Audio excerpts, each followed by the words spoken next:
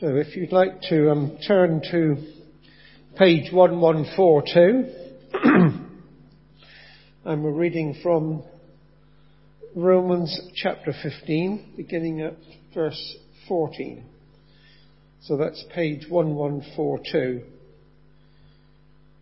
Romans chapter 15. I myself am convinced, my brothers and sisters, that you yourselves are full of goodness, filled with knowledge and competent to instruct one another. Yet I have written to you quite boldly on some points to remind you of them again, because of the grace God gave me to be a minister of Christ Jesus to the Gentiles. He gave me the priestly duty of proclaiming the gospel of God, so that the Gentiles might become an offering acceptable to God, sanctified by the Holy Spirit. Therefore I glory in Christ Jesus in my service to God.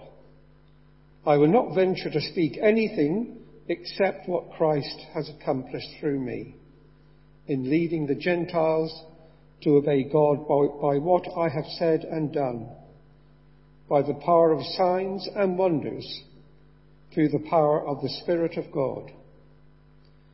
So from Jerusalem all the way round to Illyricum, I have fully proclaimed the gospel of Christ.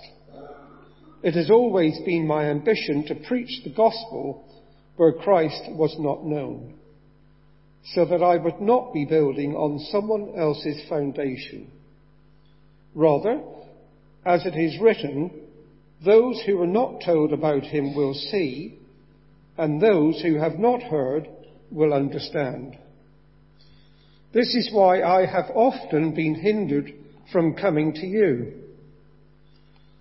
But now that there is no more place for me to work in these regions, and since I have been longing for many years to visit you, I plan to do so when I go to Spain. I hope to see you while passing through, and that you will assist me on my journey there, after I have enjoyed your company for a while. Now, however, I am on my way to Jerusalem in the service of the Lord's people there. For Macedonia and Achaia were pleased to make a contribution for the poor among the Lord's people in Jerusalem. They were pleased to do it, and indeed they owe it to them. For if the Gentiles have shared in the Jews' spiritual blessings, they owe it to the Jews to share with them their material blessings.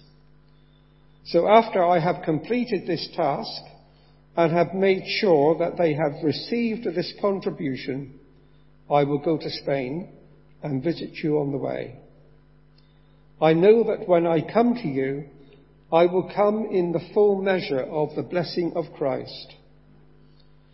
I urge you, brothers and sisters, by our Lord Jesus Christ and by the love of the Spirit, to join me in my struggle by praying to God for me. Pray that I may be kept safe from the unbelievers in Judea, and that the contribution I take to Jerusalem may be favourably received by the Lord's people there, so that I may come to you with joy by God's will, and in your company be refreshed. The God of peace be with you all. Amen. Oh, good evening. It's really good to be with you all again. Thanks for such a warm welcome today. It's been great to get to know some of you as the days unfolded. Please do open your Bibles to Romans 15. Well, keep them open, hopefully. Just been reading that together. I'm going to pray for us, and then we're going to tackle this question this evening. What does it take to preach the gospel where Christ is not known? Let's pray together. Father, we do praise you that you are the Lord of all the earth. We thank you that as we grapple this evening with some challenging truths, that you are the one who is at work in our world to ensure that the gospel does go in Jesus' name to all nations. Thank you that as we feel our own weakness, we are reminded of your power. And so we pray that again our confidence tonight would be not in ourselves but in you. and that you would humble us before your word this evening. Pray you might change our hearts, soften them. Pray you'd encourage us and challenge us, and help us to be those who are ready to listen to your voice as you lead and direct in our lives. And we pray in Jesus' name. Amen. 2,000 years after Jesus looked out among the crowds and saw people lost like sheep without a shepherd, we can look around our world today and see the harvest is still plentiful and the workers are still few. In the Republic of Ireland, there are 50 towns with no evangelical church. In Indonesia, where we used to serve, there are 37 people groups where no one has yet gone with a plan to plant a church. The largest has a population about twice that of Brighton and Hove. In northern Yemen, where there are about 8 million people, that's the same population as Scotland and Wales combined, 8 million people. There are perhaps only 20 or 30 believers. Not 20 or 30 churches, not even 20 or 30 small groups, but 20 or 30 believers, 8 million people. This evening we're thinking from God's Word about what is involved in reaching places like that. What does it take to preach the gospel where Christ is not known? But before we get to that question directly, I want to say something that's important to be said on an occasion like today. You have your Mission Awareness Sunday, no doubt at least once a year, maybe more often, I don't know. What happens? You get the visiting missionary speaker in. They tell you all, what are you doing sitting in Brighton and Hove? If you're good Christians, you'd already be somewhere else.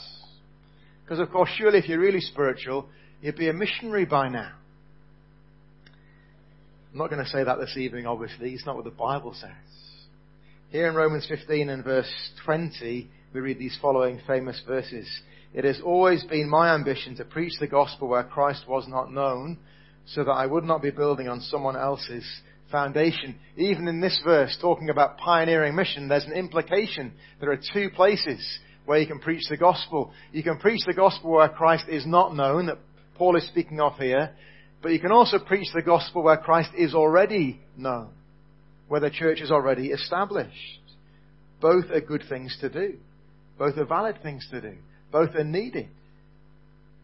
Now, of course, in this passage, Paul is emphasizing the first. He's talking about his great ambition to preach where Christ has never been made known. He doesn't want to focus on where the church is already established, but some people will need to. It's essential, non-negotiable in the Christian life. Paul himself makes that crystal clear just a few pages on into 1 Corinthians chapter 3. No need to turn there necessarily right now, but in 1 Corinthians 3 we read Paul is preaching where the gospel is not yet known. Apollos is preaching off the back of what Paul has done in a place where the gospel is known. This is what we read in 1 Corinthians 3. What, after all, is Apollos and what is Paul? Only servants through whom you came to believe, as the Lord has assigned to each his task. I planted the seed, Apollos watered it, but God has been making it grow. Verse 9, he goes on. By the grace God has given me, I laid a foundation as a wise builder, and someone else is building on it. They're the two kinds of ministry. But each one should build with care, for no one can lay any foundation other than the one already laid, which is Jesus Christ. Paul is saying when it comes to gospel ministry, when it comes to making disciples among the nations, when it comes to sharing the gospel, whether it's in a new place or an existing place, what is of primary importance are the foundations we're building on. Are we building on Jesus and his good news or not? As Paul then speaks here in Romans 15 about what we might call pioneer mission or frontier mission, taking the gospel where it's never been preached before, seeing the church planted where it's never been established before. To use the words of Christopher Ash, he's not saying this kind of ministry is compulsory for everyone, but he's saying it is absolutely necessary for some. Can we see that? This task of preaching the gospel where Christ is not known, it is not essential for everyone, but it is absolutely necessary for some. It needs to happen. It has to happen. And that, of course, friends, will have some very specific implications for some and some more general implications for all. So let's come back then to our big question this evening. What is involved in preaching the gospel where Christ is not known? Two things for us in our passage. First is this, all about gospel ambition. If the gospel is to be preached where Christ is not known, we need to see some gospel ambition in our lives, in our churches. I guess we see ambition everywhere, don't we, around us. Sometimes that ambition's a bit misplaced. We have the lovely phrase in the English language, that's a bit ambitious. It means it's never going to happen. It's kind of the opposite of good ambition, isn't it? Some ambition's misplaced. But then in life we also see a more raw or determined kind of ambition, don't we? It's caricatured in programs like The Apprentice, the business reality TV show. Maybe some of you are watching the new series that's just begun. Here's what one contestant said 2 or 3 years ago. She was called Bianca Miller. She said, "I regret not becoming a scientist so I could clone myself and become more successful in half the time." It's all a bit crass, isn't it? I guess these guys are playing to the cameras, aren't they? They're trying to make a name for themselves. But that underlying sentiment, that raw sense of ambition, is there in so many of us, isn't it? It's there in so many of us. The whole system, if you think about it, the whole system and culture around us here in the UK, it drives us in that direction. It starts from the earliest of ages, not just here in the UK. In Indonesia, at our kids' school, an Indonesian school with an English slogan, which was this: dream, believe, achieve. That's like the Disney version of ambition, isn't it? If you have good enough dreams, one day they'll all come true if you only work hard enough for it. Now again, like this morning, we shouldn't get too cynical as we talk about ambition. There is something good, isn't there, and something very commendable about using the gifts that God has given to us to better ourselves, to use those gifts to solve problems, to bless other people, to make a difference. Yeah, if we're brutally honest, the ambitions we have too often develop into what the Bible might call a selfish ambition. And the dreams and the hopes and the goals are all about me. Or in your case, they're all about you. And those goals become self-serving and self-seeking. If you know your Bibles, you know the Bible puts selfish ambition into the same category as things like jealousy and hatred. It's arrogance and slander. Selfish ambition is to be avoided at all costs, the Bible says. Yet, listen to this, you see, when Paul speaks about ambition in Romans 15, he is talking about something very different to the kind of ambition that might be popping up in our own minds. Notice in Romans 15 verse 20, Paul is not lacking in drive or motivation or focus or energy. He's got the ambition. But it's not about him. It has always been my ambition to preach the gospel where Christ was not known, so that I would not be building on someone else's foundation. Friends, here is what we might call a gospel ambition. It's about someone else. It's about something else. It's an ambition to see the gospel preached where it's never been preached before. An ambition to see the church established where it's never been planted before. For those who were here this morning, we were saying that in the Indonesian language, the phrase for an unreached people group is suku perbaikan, literally meaning a people ignored. Can we see Paul's ambition in life was that he would not ignore people? He would not ignore people. That he preached the gospel where Christ wasn't known. You know, when I first saw ambition like this, I think I didn't even notice it. I was about 10 years old and we were camping in France as a family. Mum and Dad used to pray for some missionaries. We went to visit one of these missionary families. Small town in central France, felt like the middle of nowhere. It was a market day. I still picture the scene. Yeah, the cheeses and the wines all out, the fruit and the veg. And then the missionaries turn up into this market square in this little town, and they come in a little van. And they stop the van at the market square, and they open the side of their van to reveal this kind of mini Christian bookshop. They seem to spend the next hour or two trying to talk to the small numbers of passers-by about Jesus, trying to give out Bibles or Christian literature. Didn't seem to be screaming ambition to me. As I said a minute ago, I was probably about 10 years old at the time. Probably not yet a Christian at that point. I remember thinking to myself distinctly at that time, can you imagine doing this for your job? I mean, seriously, can you imagine doing this for your job? As a 10-year-old lad, I kind of looked at those missionaries. It's almost like I pitied them. In the world's eyes, it looked absolutely pathetic.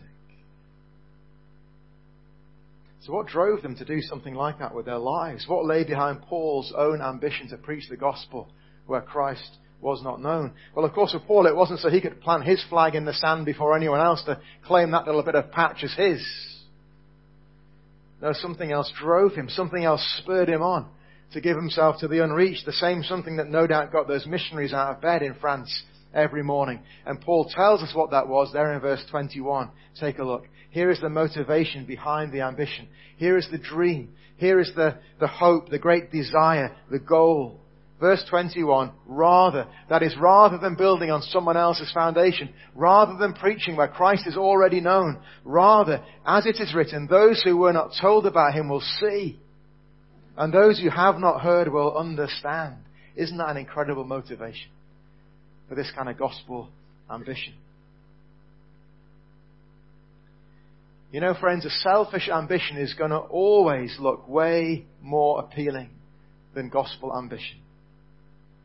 The latest smart car or the Riverside penthouse apartment advertised at the back of the weekend papers is always going to seem more aspirational than taking the van to the market in France. That's the reality. It's always going to seem more aspirational until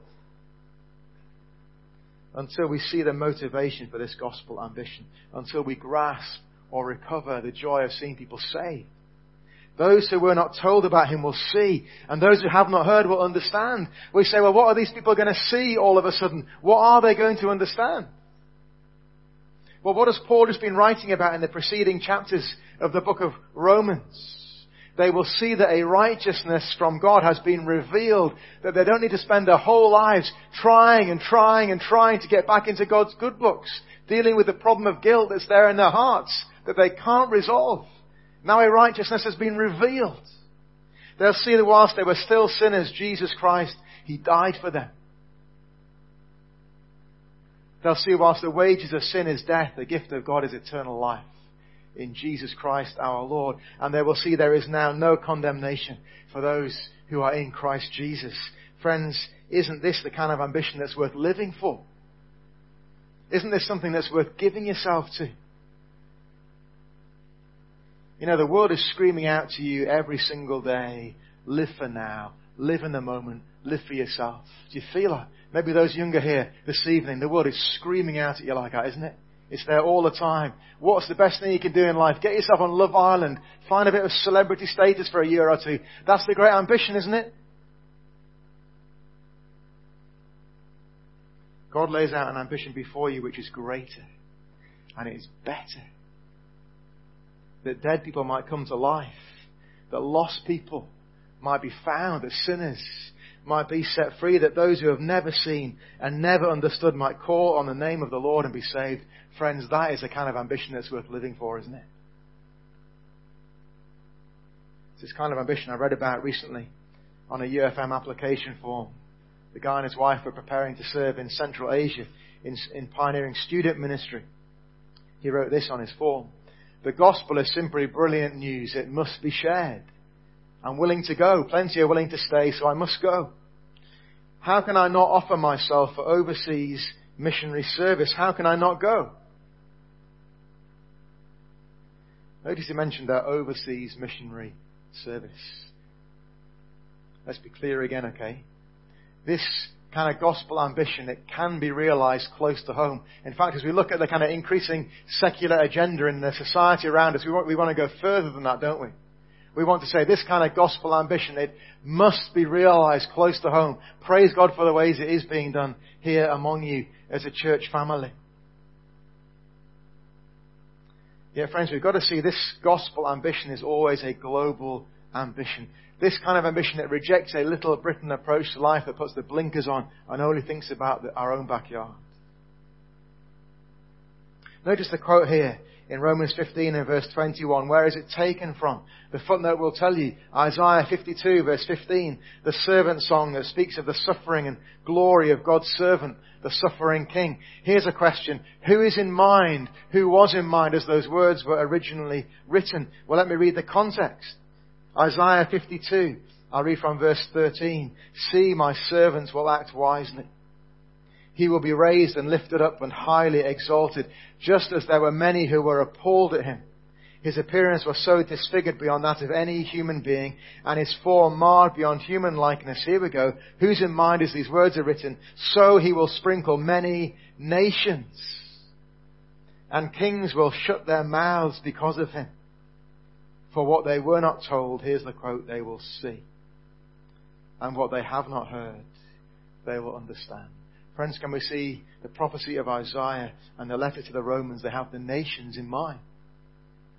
Paul was the apostle to the Gentiles. He's writing the letter to the Romans in part because he wants them to adopt him as their mission partner. You see that later on in verses 23 and 24. Gospel ambition then is always global in scope. The whole world is in view. So I wonder, friends, which of you might make it your ambition to make the gospel known in the Republic of Ireland, in one of those towns with no evangelical church, in the least reached English-speaking nation in the world that is just 60 minutes away from Gatwick Airport on a cheap flight?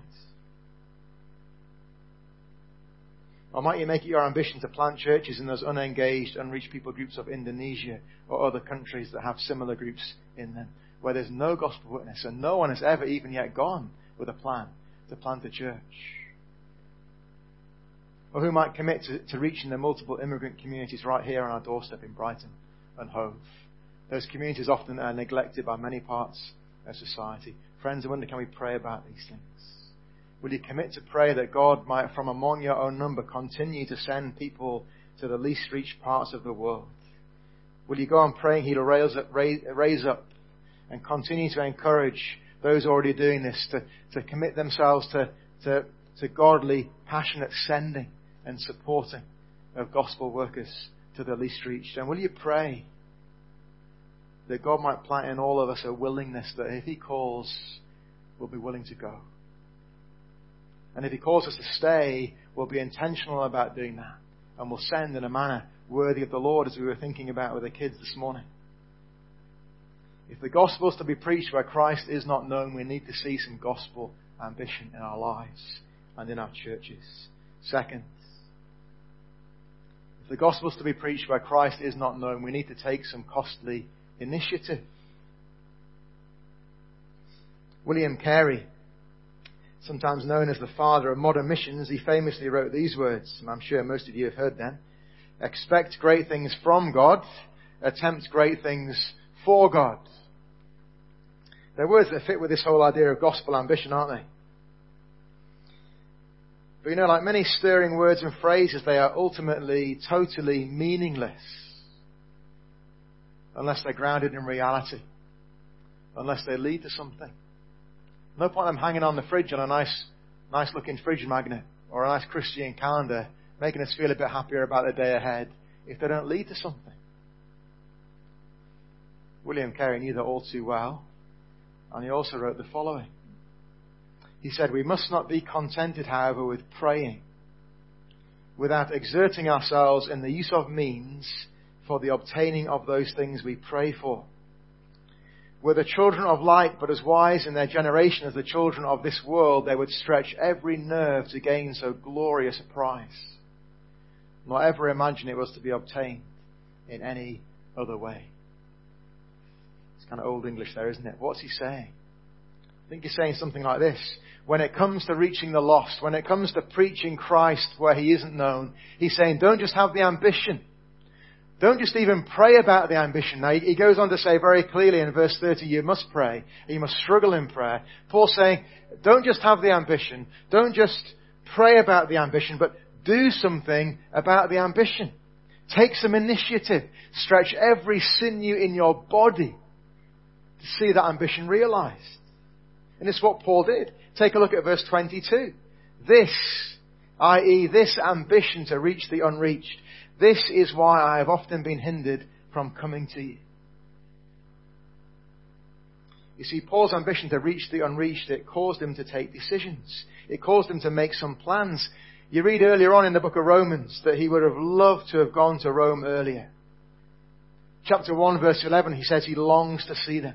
Chapter 1, verse 13, he's planned many times, but been prevented from doing so until now. We say, what has prevented him? Answer, his gospel ambition. his desire to see the gospel preached where Christ is not known. Paul could have gone to Rome earlier. He could have preached the gospel in a place where the church was there. He could have been involved in good, valid ministry to make the point we had at the very beginning. He says back in chapter 1 verse 13, he would love to have seen a harvest among them. Yet his ambition hindered his going there, verse 22. His gospel ambition drove him elsewhere. And we see where in chapter 15 and verse 19, halfway through there. So from Jerusalem all the way around to Illyricum, I have fully proclaimed the gospel of Christ. Paul hadn't been to Rome yet because he'd been halfway around the Mediterranean, from Israel over to Albania in modern day geographical terms. He'd been to all those places so the gospel could be preached where Christ isn't known. And now he's on the move again. Verse 23, he will go to Rome, he says, but only as a stopover. His ambition is taking him once again to the regions beyond, to Spain. And notice this initiative that Paul takes, this making of decisions, is a costly initiative. The journey he's planning from Corinth, where he's writing probably, to Jerusalem, on to Rome, and finally to Spain, is a sea journey of at least 3,000 miles. Further if he goes by land. John Stott, in his commentary on Romans, says this about the planned journey. When one reflects on the uncertainties and hazards of ancient travel, the almost nonchalant way in which Paul announces his intention to undertake these 3 voyages is quite extraordinary. Did we get it? For Paul to fulfill his gospel ambition, he had to take some costly initiative. There was a price to be paid. There was a cost to be counted. There were decisions that needed to be made. It's easy in some ways on a day like today to get fired up about the concept of mission, isn't it? To be inspired by the thought of seeing the unreached reached, of seeing sinners saved, of churches established. If you're a Christian here this evening, who of us doesn't want to see those things happen? Of course we long to see those things happen. Much harder, of course, to see that ambition realized. Friends, if we're to see the gospel preached where Christ is not known today, we need to take some costly initiative. We need to make some plans.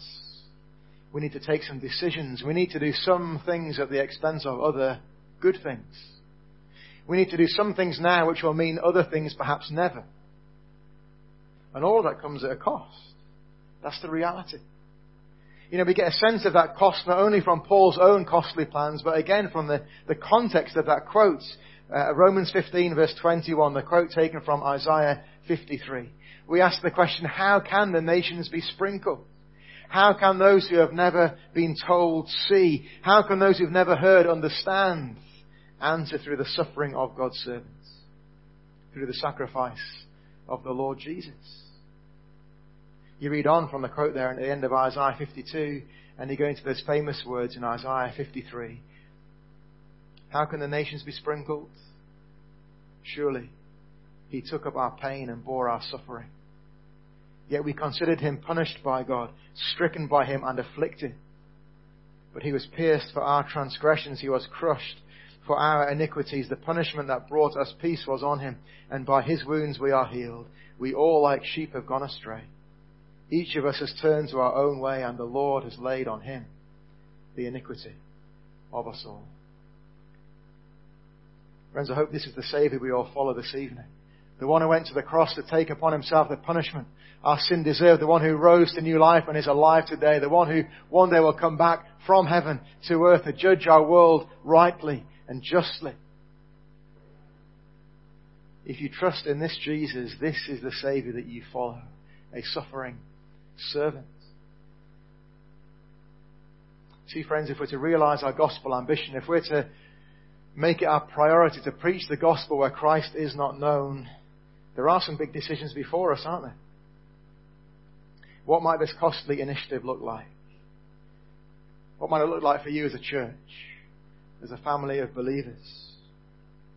Well, praise God, it'll look like many of the things you've been doing for many, many years already. The relentless year-on-year equipping of believers, loving them, sharing your lives with them, building relationships with them, opening your homes to them in order one day to send them and to say goodbye. Some of you have been involved in that kind of ministry for years. It comes at a cost, doesn't it? You feel the cost. Keep going in that good work if that is you. Or what might it look like for you as a follower of Christ on your own or with your family to realize your gospel ambition to be sent where Christ isn't known? What will it look like in reality? In the 1930s, there were 3 guys called Fred, missionaries with UFM. They had this kind of gospel ambition in their hearts. They were preparing to take the good news to a tribe in Brazil called the Kaiopo, who'd never heard the gospel before. And so they took some costly initiative. You get a sense of that from a letter written by one of them called Fred Wright. Here's the letter. To whom it may concern. He's writing as he's preparing to go to the tribe. In the event of not turning up again, I wish that those things that belong to my brother, J.E. Wright, be returned to him. They consist of 1 revolver, 1 concertina, 5 medical books called, I think, Household Physician. Give the rest of my kit to those who may, God willing, continue the advance to the Kaiopo. Signed 14th of May, 1935. Off they went. They never came back. They bore the greatest price that people might hear the good news of the Lord Jesus. Praise God, others followed. Church was established. Still there today. But friends, this kind of costly ambition, it is not just something for the mission biographies. It's not just something for previous centuries. This same gospel ambition and costly initiative is being taken by thousands of believers all around the world today, many of yourselves included. What might it look like for you?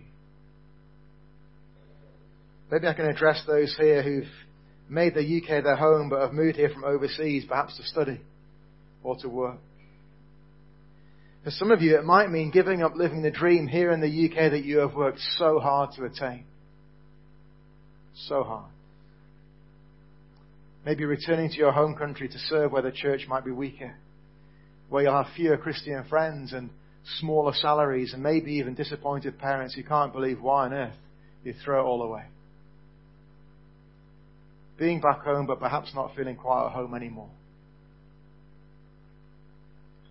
For others of you, it'll mean going where you've never been. I'll give one example as we draw things to a close of UFM missionaries who were sent a couple of years ago to the Middle East. This is what costly initiative has been looking like for them in the last couple of years. Career potential in dentistry and engineering given over to the Lord. Not given up. They used their skills in mission work, but climbing the ladder, that potential given over to the Lord. The prospect of a growing bank balance, surrendered. All their stuff sold off, given away, or packed in a box. Realizing their gospel ambition already has meant goodbyes to friends, goodbyes to their church, goodbyes for the kids with their grandmas and their grandpas. They're not easy.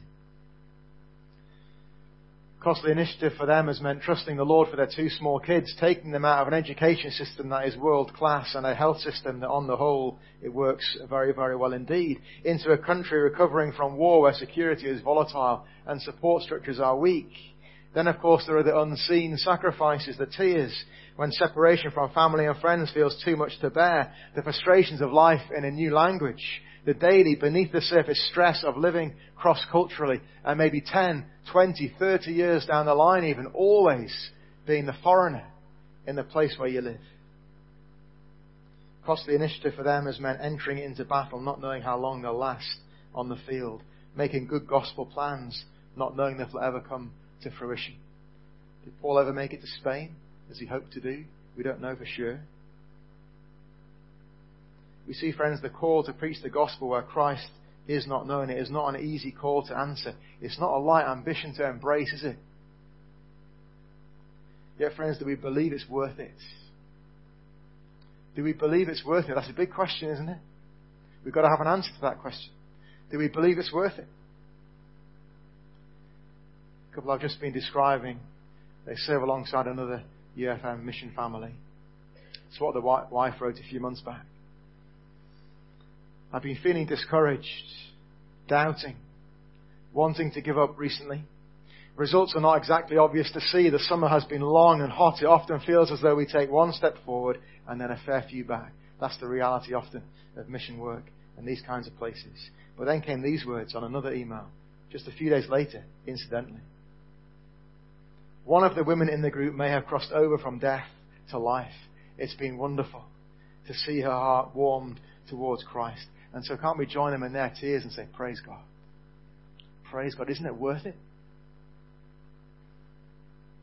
The work of preaching the gospel where Christ is not known, it is not compulsory for everyone, but it is absolutely necessary for some.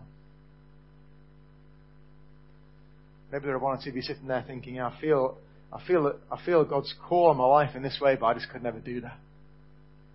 I could never do that. That is not me. I'm not strong enough. Friends, God's not looking for strong people. The power's in Him and not ourselves. He's looking for willing people. Ordinary people. Normal people that He has saved in a wonderful, beautiful way. Who are willing to go. His power is made perfect in our weakness. Friends, can we pray for these two things in our lives and our church's gospel ambition and costly initiative? These are the things we need to see in our lives if the gospel is to be preached where Christ is not known. So friends, will you make it your ambition to be sent where few have gone before? Or will you commit to go on leading and serving in this church and others like it, taking that costly initiative to send people, having identified them and trained them and invested in them, sending people and supporting people in a manner worthy of the Lord in places where there is little access to the good news of the Lord Jesus?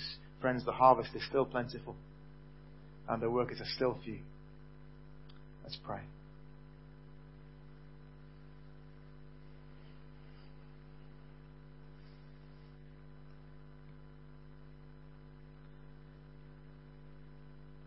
Father, we hear your word this evening and it's easy perhaps to be overwhelmed.